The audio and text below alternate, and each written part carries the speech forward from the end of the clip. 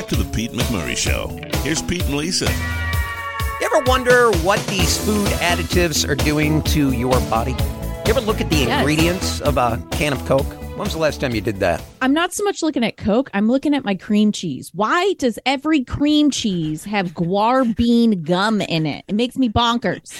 Our next guest looks at these labels, and she wants to talk to us about it. Her name is Dr. Dawn Harris Sherling. The name of her book is Eat Everything, How to Ditch Additives, Emulsifiers, Heal Your Body, and Reclaim the Joy of Food. And Dr. Dawn joins us now. Please don't judge us. Dr. Dawn, how are you?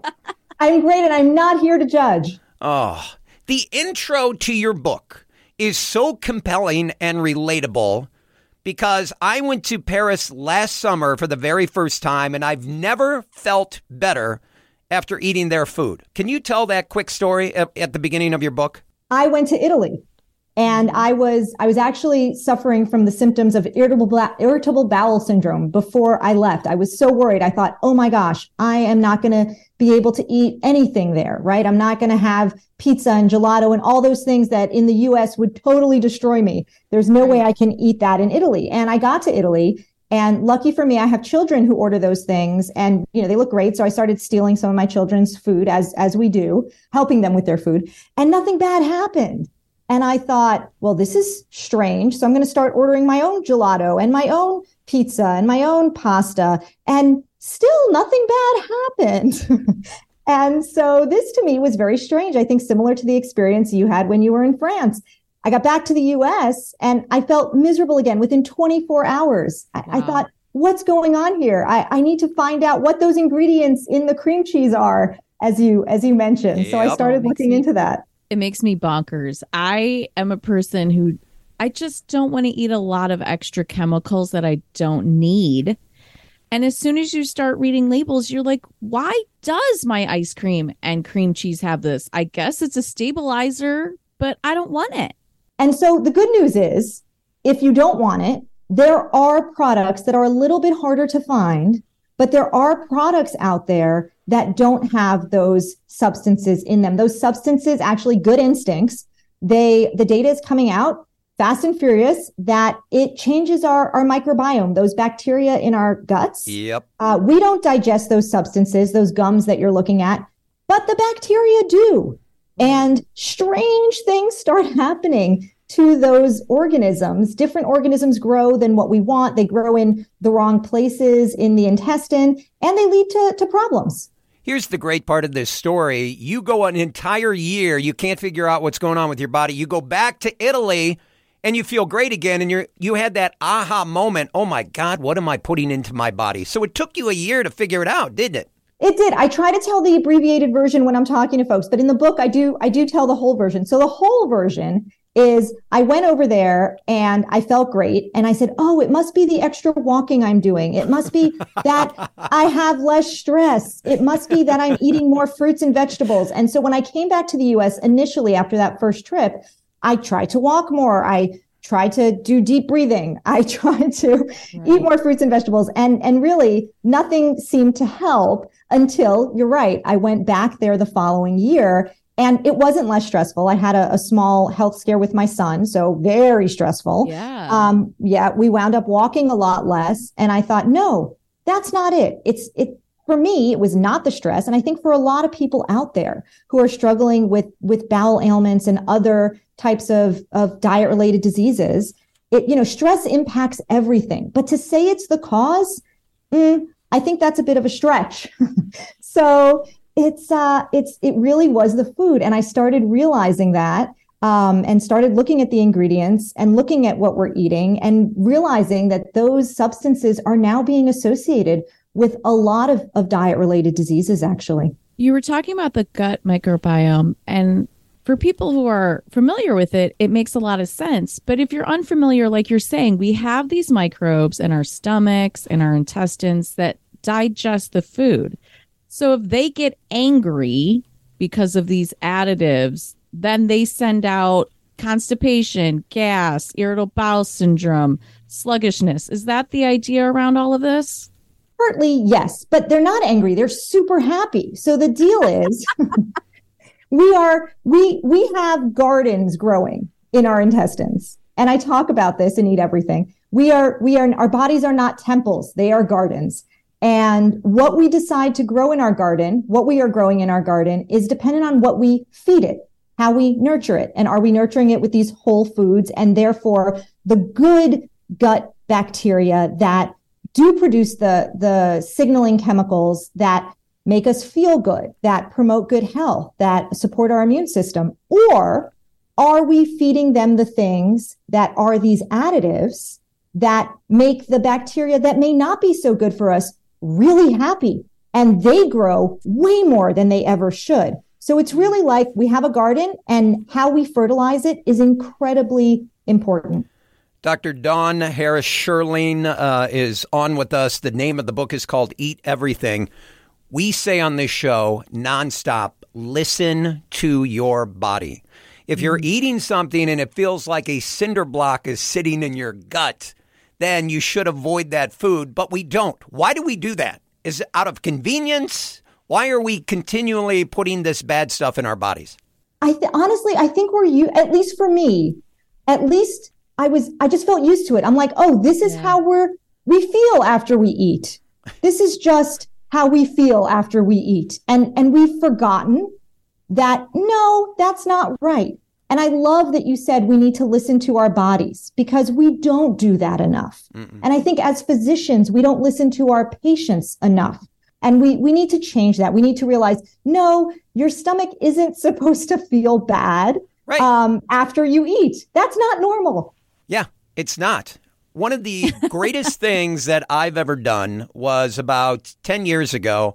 I had blood work done, and it was $300, and they ran all my blood work. Okay, and I found out that red sauce is so bad for me. When I ate pasta, I had that feeling where I ate white flour and red sauce, two horrible things for me that inflames my body. I shouldn't be eating that, but I ate it my entire life, and I felt like crap, and I continued to eat it.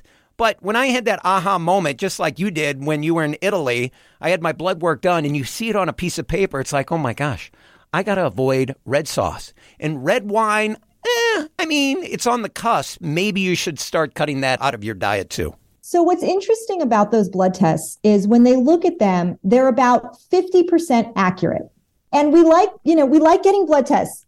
Patients like it, physicians like it. We like looking at those hard numbers. We like data. We really love data in this day and age, don't we? We love data. But the issue with those blood tests is they're not super accurate, and they can change. So there was a reporter who did a report on this a few years ago, and I can't remember who that was. I think I do cite this in my book, though, where she did one test with one company, and then on another day did another blood test with another company, and the results were completely different.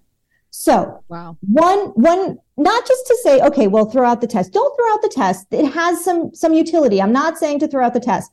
But what I'm saying is, if you think you're suffering from food intolerances or food allergies, see an allergist to help interpret the test and maybe do some different types of testing. There's skin testing that they do. There's patch testing that the dermatologist can do. That's exactly what I did. That's exactly what I did. Yes. Great.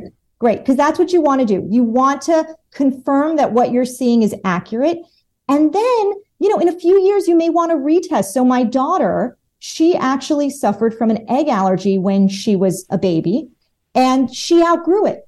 So now she eats everything with eggs. So it's not necessarily a permanent condition if it's diagnosed on those blood tests. Now, I am not saying that about nut allergies, because those can be really severe. I am not saying that about the type of allergies where people develop hives or trouble breathing. Please don't eat those foods. Don't try it. Don't do that. But if you just have these blood tests done, I think you want to make sure you want to confirm it. And you also want to retest down the line and see if it's still a problem. I am going to retest this summer. It's funny that you say that, because my doctor said, hey, why don't we come in and do the retest and see if everything still sticks. I have to tell you, red sauce does sit in my gut like a cinder block. And since I've been avoiding it, well, when I go out and I have pasta, I like the homemade pasta, not the starchy stuff. And I get the red sauce on the side, because they always just drown it. And I make them feel good that it's on the side, but I'm not eating it. do what works for you. If you have found something that works for you, then definitely keep doing that. And by the way, I too ask for dressing on the side when I don't want it. Thank you. I do the same thing. What are the differences in the food standards in Europe versus America that have these ingredients that are angering and inflaming our bodies here in the United States? So the European Food Safety Organization, they are a little bit more stringent than we are here in the US. But if we're being totally honest, it's more of a cultural phenomenon where they do tend to eat more whole foods than we do. So part of it is the regulation, but part of it is also the culture of just eating more whole foods as opposed to ultra processed food. But here's the worrisome thing is that around the world, it is changing. And in the last decade or 2 decades, everywhere we have seen this huge increase in the amount of ultra processed foods and the amount of these additives that are being consumed absolutely everywhere. I got to interview a brilliant researcher down at the University of Sao Paulo for my book, Carlos Montero. And he was talking about how in the Brazilian diet, they're over 20% ultra processed foods now. And he's trying to fight the good fight on the public health front. We're at 60, mind you, we're at 60%. But other places are increasing as well. Oh, wow. I mean, both of us, Lisa and I looked at each other and were like, what? Really? Yeah. You know, we all get in our habits and what you grow up with. And I grew up in a house where my mom was able to cook and we had food. But you hear stories of other people who do say, like, we just ate frozen meals all the time. And right. It's hard for me to personally imagine having 60% of my food be ultra processed, but that's the reality. What if I were to tell you it's not? So we think about, oh, it's the fast food or the frozen food or whatever it is. What if I were to tell you it's probably your bread? It's probably in your yogurt. It's probably in, if you're avoiding dairy, your nut milk or your oat milk. It is everywhere and it's insidious. And the issue that I want to bring to light is that when we're trying to do the right thing, we're not eating the frozen food. We're not eating the fast food. And we're still eating a humongous percentage of our diet as ultra processed because the front of the package has beautiful words like organic and natural and whole grain. Oh my God, that is so true. Dr. Dawn Harris Sherling is with us. Her book, Eat Everything, How to Ditch Additives and Emulsifiers, Heal Your Body and Reclaim the Joy of Food. Let's talk what we can eat with Dr. Dawn next. More of the Pete McMurray Show next.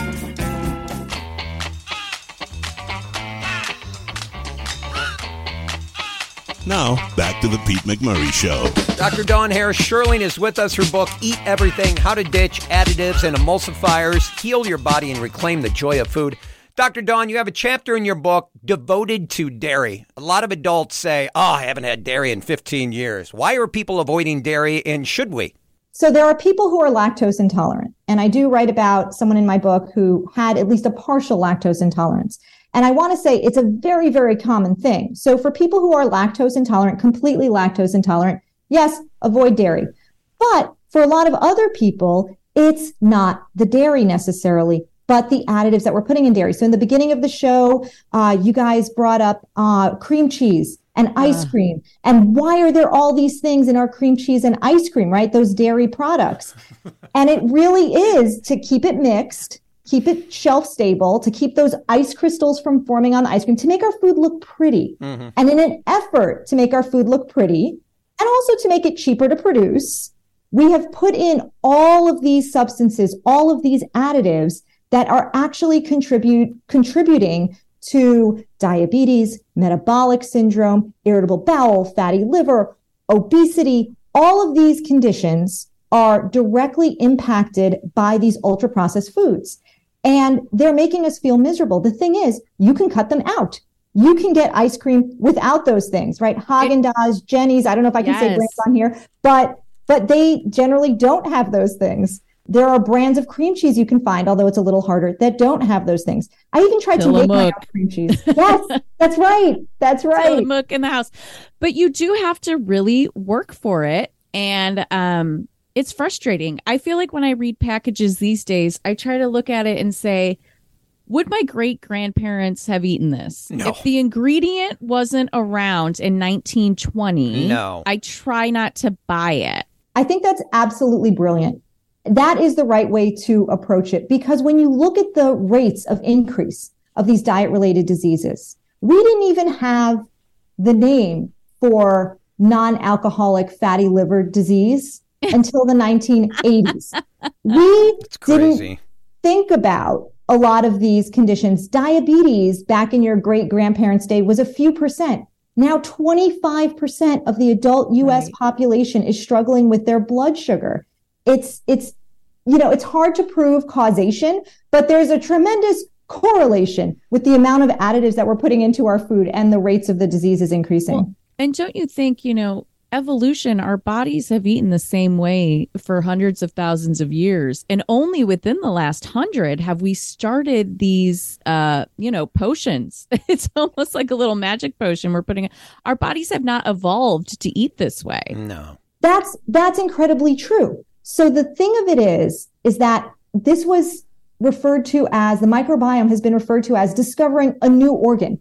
We didn't know about the microbiome when I was in medical school 20 plus years ago. We knew there were bacteria in there, and these substances that were approved as additives, the whole thing was, well, our body doesn't absorb it. So the thinking was they just pass right through us, right? No. It just slides right through. We don't absorb it, so it doesn't do anything. And now we know there is an entire organ-like situation going on called our microbiome that is using these substances, that is changing based on these additives. And we need a whole mind frame shift now that we've uncovered this new way of thinking about what we're eating.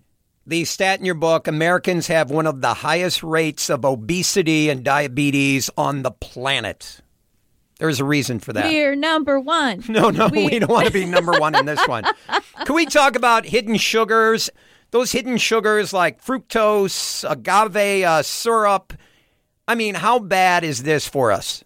Okay, so I just want to go away from demonizing sugar. We know we're not supposed to eat too much sugar. Right. But in an effort to cut out sugars, we've substituted these fake sugars, right? The sucralose and the erythritol that you may have heard about in the news recently, and all of these substances. When something doesn't have calories, nature abhors a vacuum. If we're not using it for calories, something else is. So we need to start looking at these substances that were approved, and there's a researcher in France who's doing this, testing them against the gut bacteria and saying, what are these substances doing? So sugar, yes, we shouldn't have too much of it.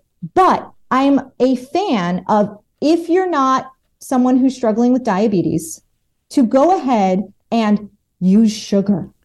Use sugar and stop using the fake stuff, but in moderation. A spoon of sugar in your coffee, not 7. Right. How about salt?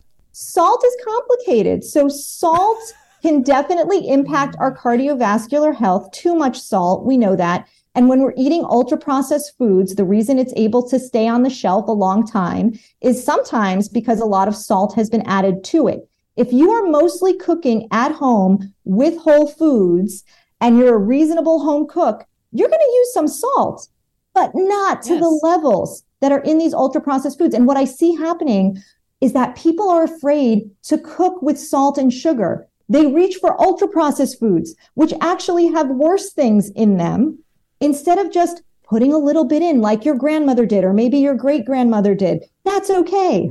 And that's why the food tasted the way it did. It had seasoning. It had a balance of sweet and savory. And that 1 tablespoon of sugar in your grandma's pasta sauce is not the culprit that's making you not feel good. It's probably something else. All whole foods in moderation.